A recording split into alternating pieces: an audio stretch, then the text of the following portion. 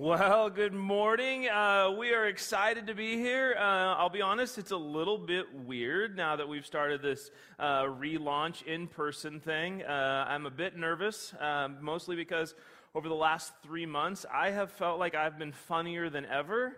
Felt like I've made more sense than ever. I would tell a joke and just assume it was funny, so that was pretty nice. So I'm really hoping that that holds true. So thank you so much for your patience and going through this whole process of the pandemic and all of that. Hey, Reagan, is there any way we can bring the ha-ha? There's people, I want to actually see you out there. So thank you for being patient as we kind of figure our way through all of this. We know that everything keeps changing, and we couldn't agree more. It seems like the details are just always evolving. We had pretty much everything in place that we needed to have. We were following all the guidelines moving into this week in terms of what it would look like to have people back in the room. And then early this week, we got more updates on things that had to happen. So we were trying to make sure we hit all of those things. And so thanks for being here.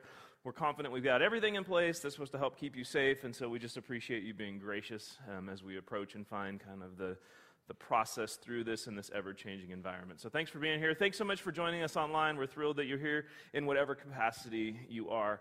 As Jacob mentioned this morning, we are kicking off a new series called Follow the Leader. And my hope through this is that we would begin to see that as followers of Jesus, our goal should become to be more and more like him. That we would pay attention to how he moved through his life. That we would watch and see how he responded to the different situations that he encountered, and then we would do the same. That we would watch how Jesus treated those that he engaged with, and then we would engage similarly. Really, for us, it's our responsibility, if we claim that we love him, if we've chosen to accept the forgiveness that he's offered, if we're striving, we should be striving to follow our leader. Now, oftentimes we hear why Jesus came. We talk from time to time that the reason that Jesus came is that he came so that we could have life to the full, that we would have an abundant life. We talk that Jesus came so that he didn't come just for the righteous. He didn't come for the righteous. He came for sinners. We talk about the why Jesus came, that Jesus came that he would give us, that he would give up his life, that he would pay his life on the cross and die for our sins. We read that why Jesus came, he didn't come to be served, but to serve. And the reasons why Jesus came, there's many of them, and they're amazing. And really all of the reasons boil down to the fact that Jesus came. The reason why he came was to introduce us to the love of the Father. But as we kick off this series, what I want us to see is not so much why he came, but how he came. What did it look like? Within the why for Jesus coming, how did he come? One of the accounts of Jesus' life was written down by a guy by the name of Luke.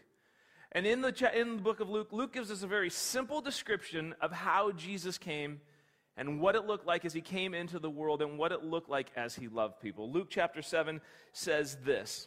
It says, "The Son of Man came eating and drinking."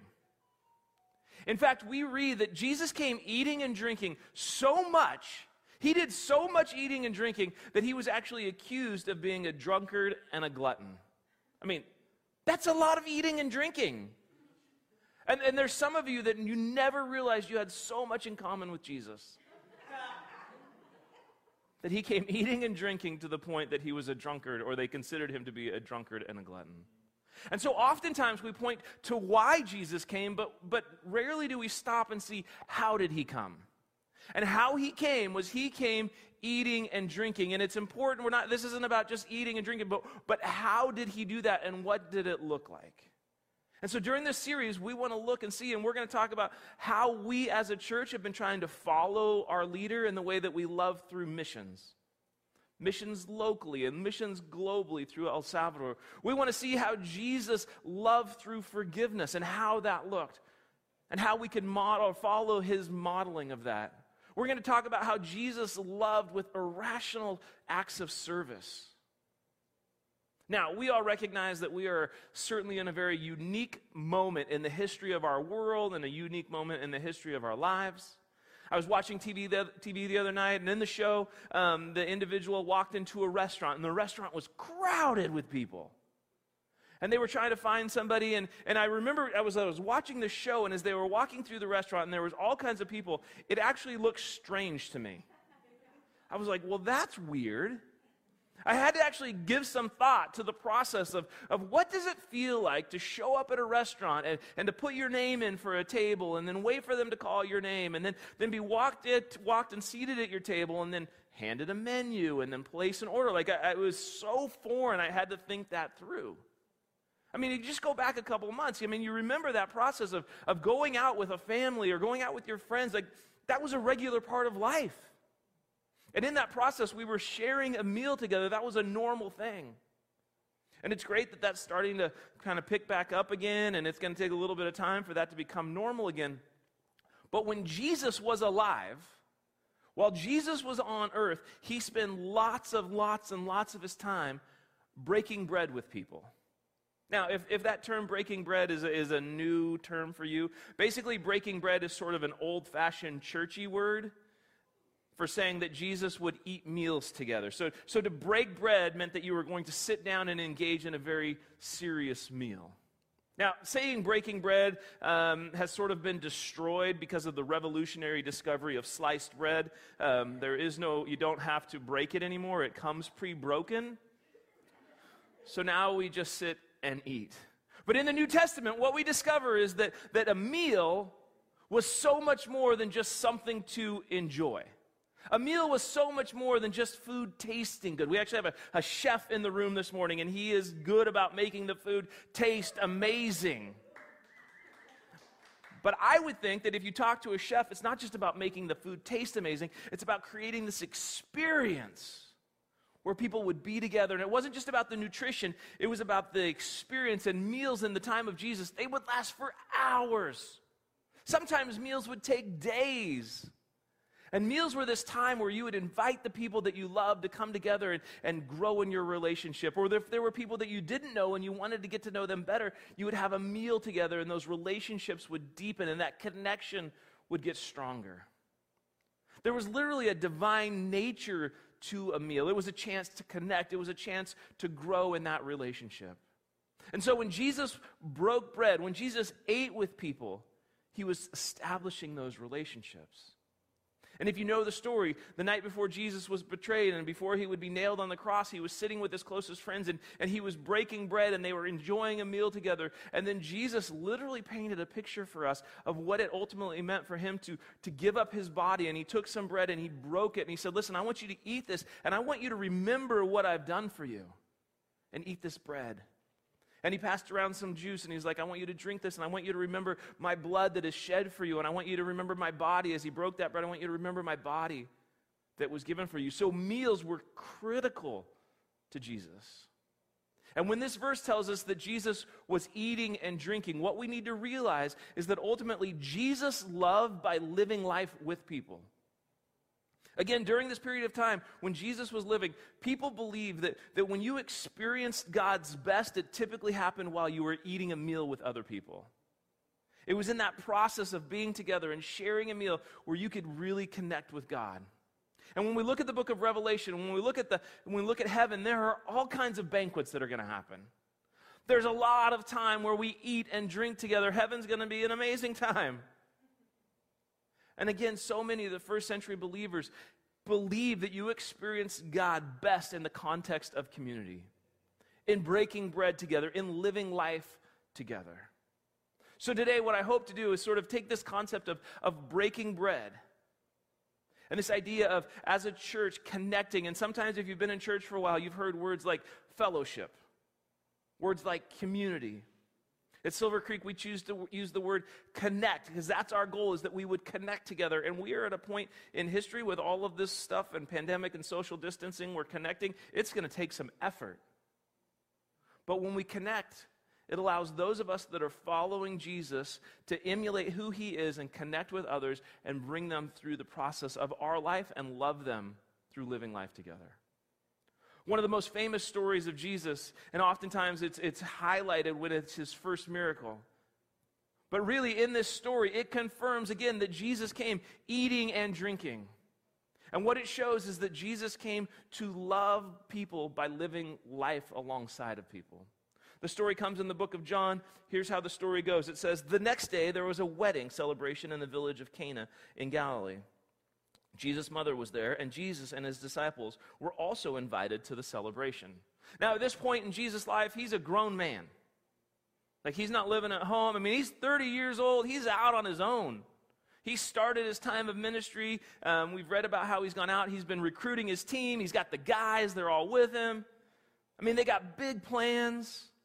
They've got a message they're about to take to the world. The to-do list is growing rapidly. They're about to launch their new product line. It's like a life model that they're about to introduce for the new. It's like, we got to go, right? Like, he's got 3 years. Going to a wedding doesn't seem like it would fit getting all of those things done. Especially in that culture. In that culture, weddings and then the celebration after, it would last for days. I mean, if it was a really good wedding, it might take a week. Now, in my family, Julie and our boys, we got 2 boys and a girl. Julie and the boys, they like going to weddings. Myself and my daughter were not so much, because they like going to the wedding, and the wedding's great, but then they love the reception. They like the good food and the tasty beverages and the dancing, and they're like, yeah, let's do it. For me, I go to a wedding, and as soon as like the I do's and you may kiss the bride, I'm like, we're out. Even when I'm officiating the wedding, I'm like, kiss her, I gotta go. My family, they're like social butterflies. And I'm like a social caterpillar. I'm like, slowly gonna go if I can get out of here without anybody noticing. But for Jesus, he's like, I gotta be at the wedding. Not only is he gonna be at the wedding, he's gonna bring all of the guys that he's rallied around him to be his disciples. I mean, for the next 3 years, these guys are gonna be with Jesus, and right off the bat, he is setting up the example that life is important and we're gonna live life with people.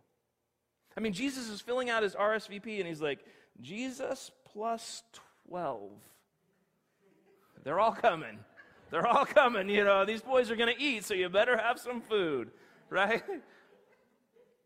But they were loving these people that were getting married. They were demonstrating their love of them by taking the time to show up and that they valued them. And then the party, if you know the story, they actually run out of wine. I mean, this is a good party. And Jesus' mother knows her son so well and knows what her son is all about. She tells the host, she's like, hey, go talk to Jesus. He can fix the problem.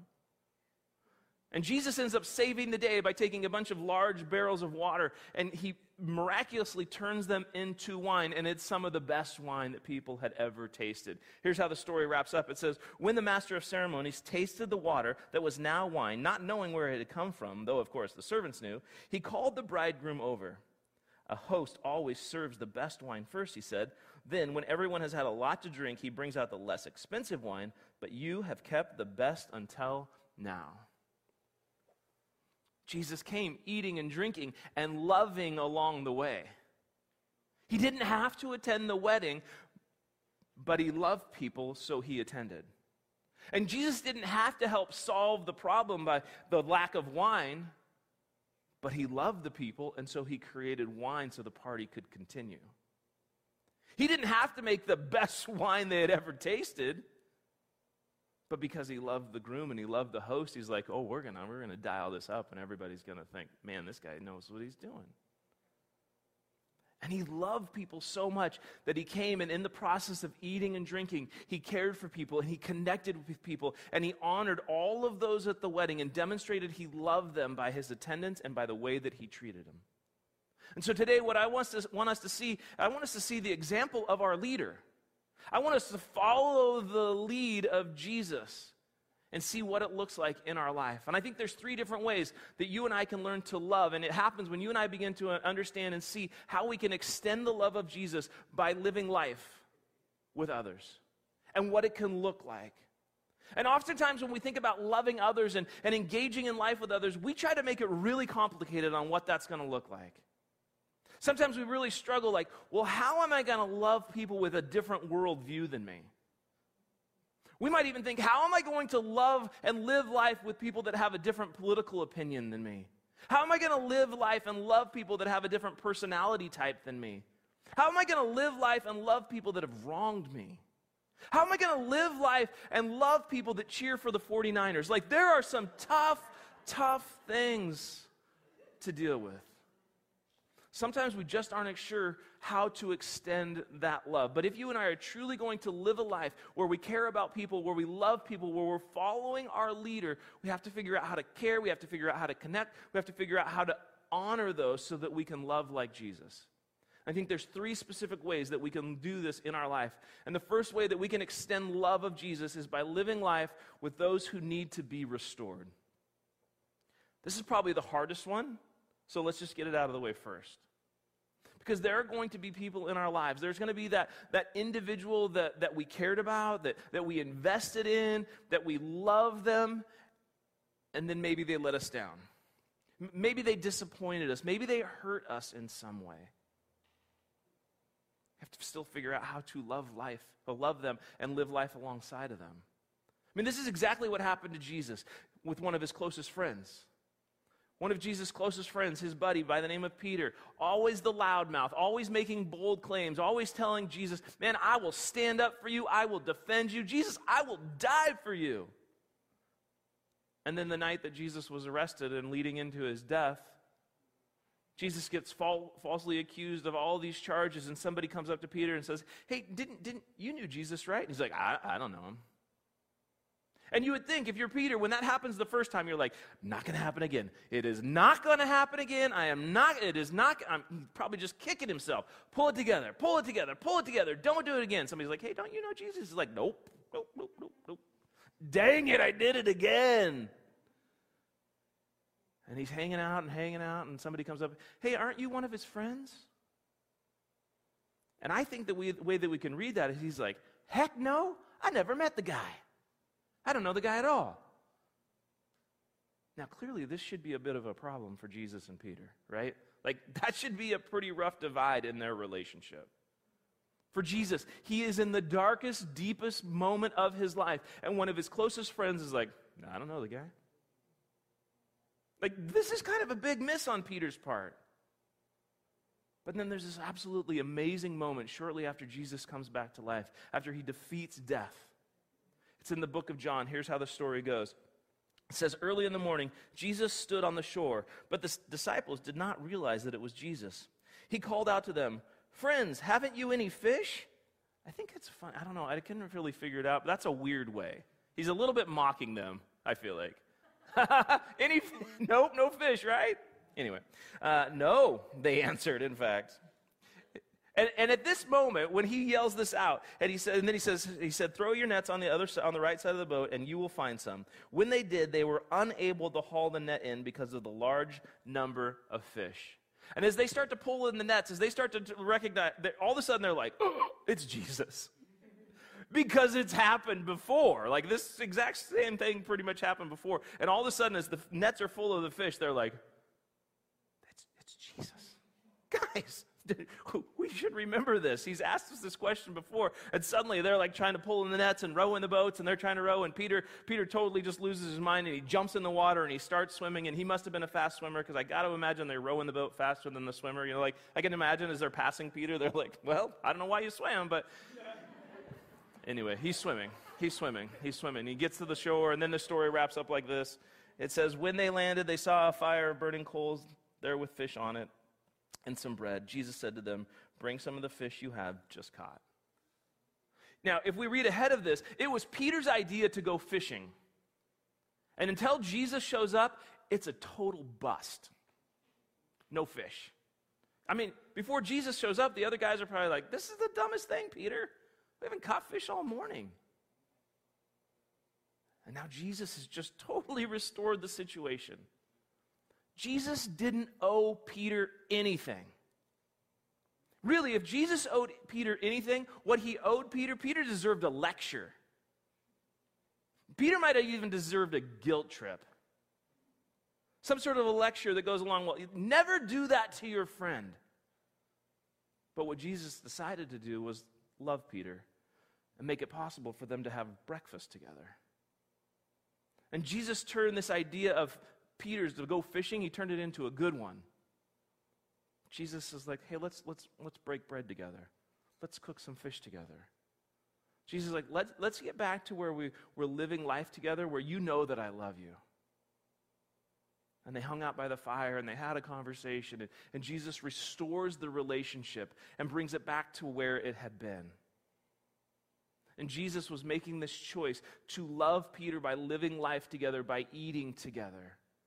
And I don't know what's going on in your life. I don't know who it is in your relationship sphere. I don't know. It might even be somebody you don't know. You just know you don't like them. And my hope is that Jesus would bring somebody to your mind, a situation to your mind, where you would decide that it's time to start loving someone that needs to be restored. A situation where you hold the power to make it happen. Where we can extend the love of Jesus to a person and simply say, hey, how do I break bread with you? How do I restore what this could be? And Jesus did it in such a way that he loved those and lived life along those that needed to be restored.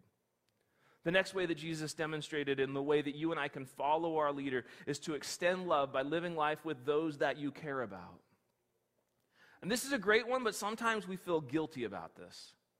Because we look at our life and we see all the things that need to be done in life. We see all the ways that we can serve around church and the projects at our house and the projects that we need to work on and the bills that need to get paid and the people that need to be helped. And we hear about people that don't have friends and that are needy. We hear about people that need to be reached out to. And all of those things are true and all of those things are important, and that we need to not ignore people that are lonely, and we need to offer assistance to those that are in need. But also we need to love those that we care about. And live life alongside of those that are close to us. And make sure that we're living life with them. There's this another story that usually focuses on the response of these two sisters later on in the story. But I want you to see a very simple truth in the book of Luke. It reads this way. It says this: as Jesus and his disciples were on their way, they're going somewhere else. He came to a village where a woman named Martha opened her home to him. Jesus and the guys, they're on their way. Like, they got stuff to do. They have somewhere to go. Their schedule is tight, right? They got things people are expecting. Martha's house wasn't the destination. I mean, they're an important crew. Lots of people wanted their attention. Lots of people wanted the focus of Jesus. In other parts of the Bible, we read that Jesus and Martha and Mary, they're good friends. Way before Jesus became a big deal. They likely used to hang out. Their families might have been friends. Jesus liked them. He enjoyed being around them. He loved Martha and Mary. But rather than just rushing through to the next place, getting to his next speaking engagement, Jesus spent some time at Martha's house, and they had a meal together. And again, meals weren't this fast thing where you just, quick bite, gotta go. Probably laughed and relived some old times. And, hey, Jesus, remember when you did that thing? Discuss life. So what we have to be careful about doing, and what we have to recognize, is that we can't get so caught up in life that we forget to live it with those that we care about. It means as a pastor, I can't feel bad when I go on vacation and spend time with my family and be afraid. I can't be afraid to get away and leave the church. I'm like, oh, it'll fall apart. No, it'll be fine. Others can manage. It'll survive. But what we have to recognize is that for me, I'm the only person that gets to be my wife's husband. I'm the only person that gets to be my kid's father. I'm the only person that gets to be my friend's friend. You're the only person that gets to play the role that you're in those situations. So certainly I need to care about the church, and you need to care about your job, and we need to manage our house, and we need to do the projects and pay the bills. But in doing all of those things, we have to be careful that we don't miss out on loving and caring about those that we need to be living life with, and those that are close to us and that Jesus has put in our life, and to extend love to those that we care about and live life with them. Also, when it comes to extending love by living life with people, it happens where we do it with those that are looking to know him. And as individuals, as people, we were created in the image of God. And a critical part of being created in the image of God was the ability to have a relationship, to know others, to be in connection with them. And in the process of needing relationship, we have to begin to recognize that we have to find those, and that in the process, we can begin to know those that don't know him. And most of us kind of get the idea that we need a relationship. I mean, even those of us that are really grumpy, that act like we don't like people, Or some big tough guy that is like, oh, I don't need people. Or people that have been really hurt by people and they try to protect themselves by keeping people away. Deep down, we all know that we need some relationships. That we long for relationships. And some of us, we don't need lots of relationships, but we have a hunger for relationships. It's built within us to desire that, to need those human connections. And at the same time of needing those human connections, we are designed and we are desperately craving a relationship with God until we find it. And until we find that connection, until we establish that relationship, there will be something missing in our lives. You've probably had that moment in your life where you got thirsty doing something, you were working in the yard, or you're out exercising, or doing whatever, and all of a sudden your mouth just starts to get dry, and your lips start to get chapped, and it's like you're choking on your own tongue, and if somebody came and said, would you like a soda, or would you like some coffee, or would you like some milk, you're like, nothing will work, I just need water. And we become desperate for that water, and nothing else is going to take care of that. And there is that moment for each person in their life where they begin to realize they're missing that connection, that relationship with God, and that's the thing that they desire and need the most. And when we begin to realize that there's nothing greater than that, then we begin to recognize the value for us to create connections with other people that don't yet know Jesus, so that in that moment where they become desperate to know him, where they become desperate to meet Jesus, that someone is now in their life that can begin to say, you want to meet Jesus? Let me point you that direction. And because we never know when a person might reach that point of desperation, there's tremendous value for us to begin developing relationships with people that don't yet know him.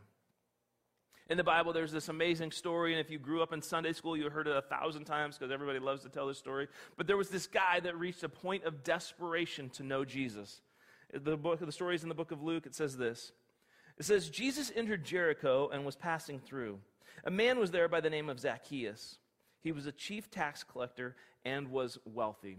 Basically, what this is pointing out is that he has tried a lot of different things to fill the void of Jesus. He's tried his career, he's tried money, he's got lots of things, but he still needed that relationship. He's essentially risen to the top of his field. Zacchaeus wasn't just a tax collector, he was the chief tax collector, which means Zacchaeus is the boss. Zacchaeus calls the shots. He's done everything right, and now he's wealthy, and he's got the nicest house around. He's probably driving one of those new high-powered electronic donkeys. Like, he has got, he's got the stuff. He's probably got some servants. He's probably got people taking care of his house.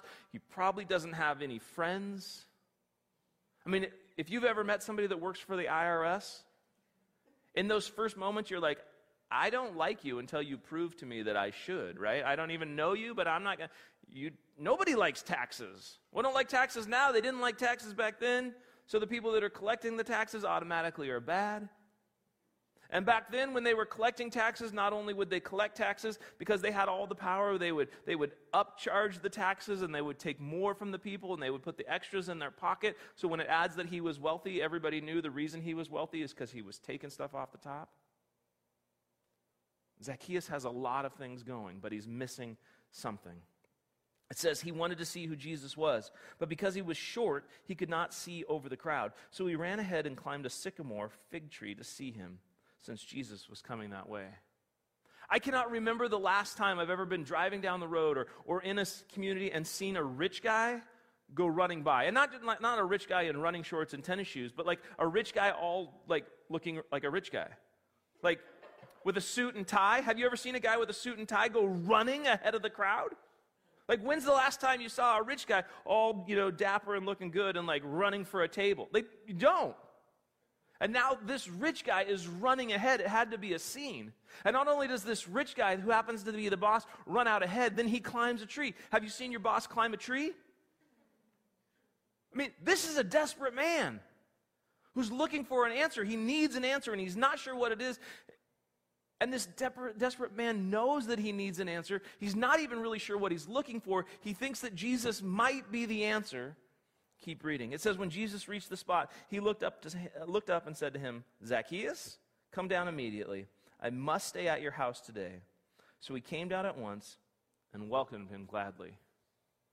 And Jesus does it again. Jesus, in this moment, sees a person that is desperately in need of his love. that needed a connection. And Jesus responds by living life with him. By saying, hey, you know what? Let's have a meal together. Hey, Zacchaeus, come down. Let's go hang out.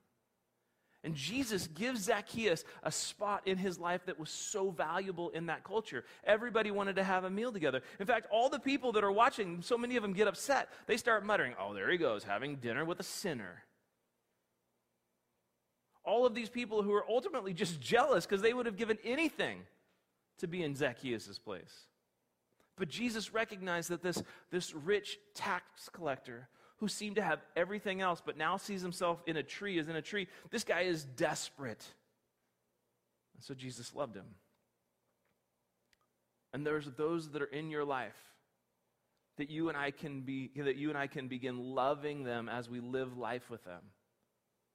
Those in our life that don't yet know him. We can be creating relationships with individuals that are out of relationship with Jesus. And certainly we can't create relationships with every single person at work and every single person at our kids' school and every person on our kids' soccer team or whatever. But not everybody that day had lunch with Jesus. So what we have to do is we have to begin to look around our life and begin to say, Jesus, would you reveal to me who it is that I need to love so that ultimately you can show your love to them? Jesus, would you show me who it is that I need to connect with and live life alongside of and begin to live life in such a way that I can love on them? And it's not about creating a relationship with somebody so that you can preach at them or tell them where they're doing things wrong or how they need to change their life, or even, it's not even about creating a relationship with somebody so that you can say, and you need Jesus. That's not what Jesus said. He just like, let's have lunch. So it's about having a meal. Serving on PTA, chatting over the fence with the mask in front if you need to, hanging out with people from your office. It's about realizing that there are people in your life that are desperate to know Jesus. And one of the greatest ways that we can love like Jesus is to live life alongside of those that are desperate for him and maybe don't even know it yet. And in that process, not worry about what other people are saying. Not worry if other people are like, well, there he goes, hanging out with sinners again. I mean, it's not about hanging out with sinners and following what they're doing, but it's about hanging out with people that don't know Jesus for that moment when they become desperate. Because there is so much going on, and there are so many people that are exactly in the situation where Zacchaeus was, where they literally are looking to climb a tree so they can see Jesus. And when our follower demonstrated what we should do as we follow our leader, it was about living life alongside of those that don't know Jesus, so that in the moment when they become desperate to see him, we can serve as the tree. That we become the structure that literally says, here, put your foot right here in my hand. I'm going to lift you up so that you can see Jesus. And life gets so busy, and so oftentimes because life gets so busy, it gets in the way of people seeing Jesus. And we have the opportunity to say, here, stand right here.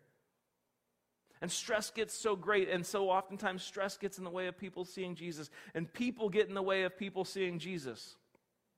So many things can prevent people from the opportunity to see Jesus. And when you and I choose to live life alongside of those that don't yet know him, we create the opportunity to serve as that tree.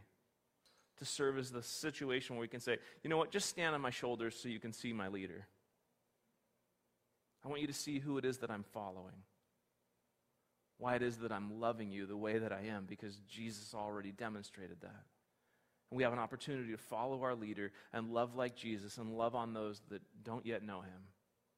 But it requires we have to take initiative. We have to choose opportunities to find ways to hang out, to be together, to help somebody remodel their deck or figure out ways to have lunch, again, with social distancing and all the things that we've got to do right now. But it doesn't mean we get to stop. Just because the world has got some things that are in the way, we still have to create those connections. And love those that need to be restored, and love those that we care about, and love on those that don't know Jesus yet. And respond to the opportunity and the leadership that Jesus demonstrated by loving others, by living life together. And every week, we just challenge you to think through and to take some next steps. And to think through for yourself, what is it that you need to do based on what we've talked about this morning. So for you, as you think about this idea of following our leader, What's your next step? Maybe your next step is to ask God to show you someone that needs to be loved towards restoration. Maybe your next step is to commit to letting someone you care know that they are loved. Maybe your next step is to open your eyes to see those that you can be the tree that enables them to see Jesus. And maybe your next step is to decide that you'll live life with people that don't yet know Jesus. Whatever it is, I would just pray that you would let Jesus speak to you, that you would be challenged, that you would respond, that you would follow the example of our leader, and that you would love others by living life with them. Let's pray. God, this morning we are just thrilled to be moving forward in our opportunity to be together. God, we pray that you would be with each person that's in their home this morning. God, as we worship all in different places and different locations, yet ultimately we are all worshiping you. We're all listening to you. We all want to be changed and motivated because of your love to live in such a way that we would reflect who you are. Jesus, we desire to follow our leader, and that is you.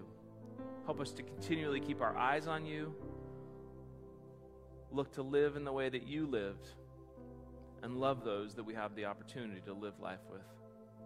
We love you. In Jesus' name, amen.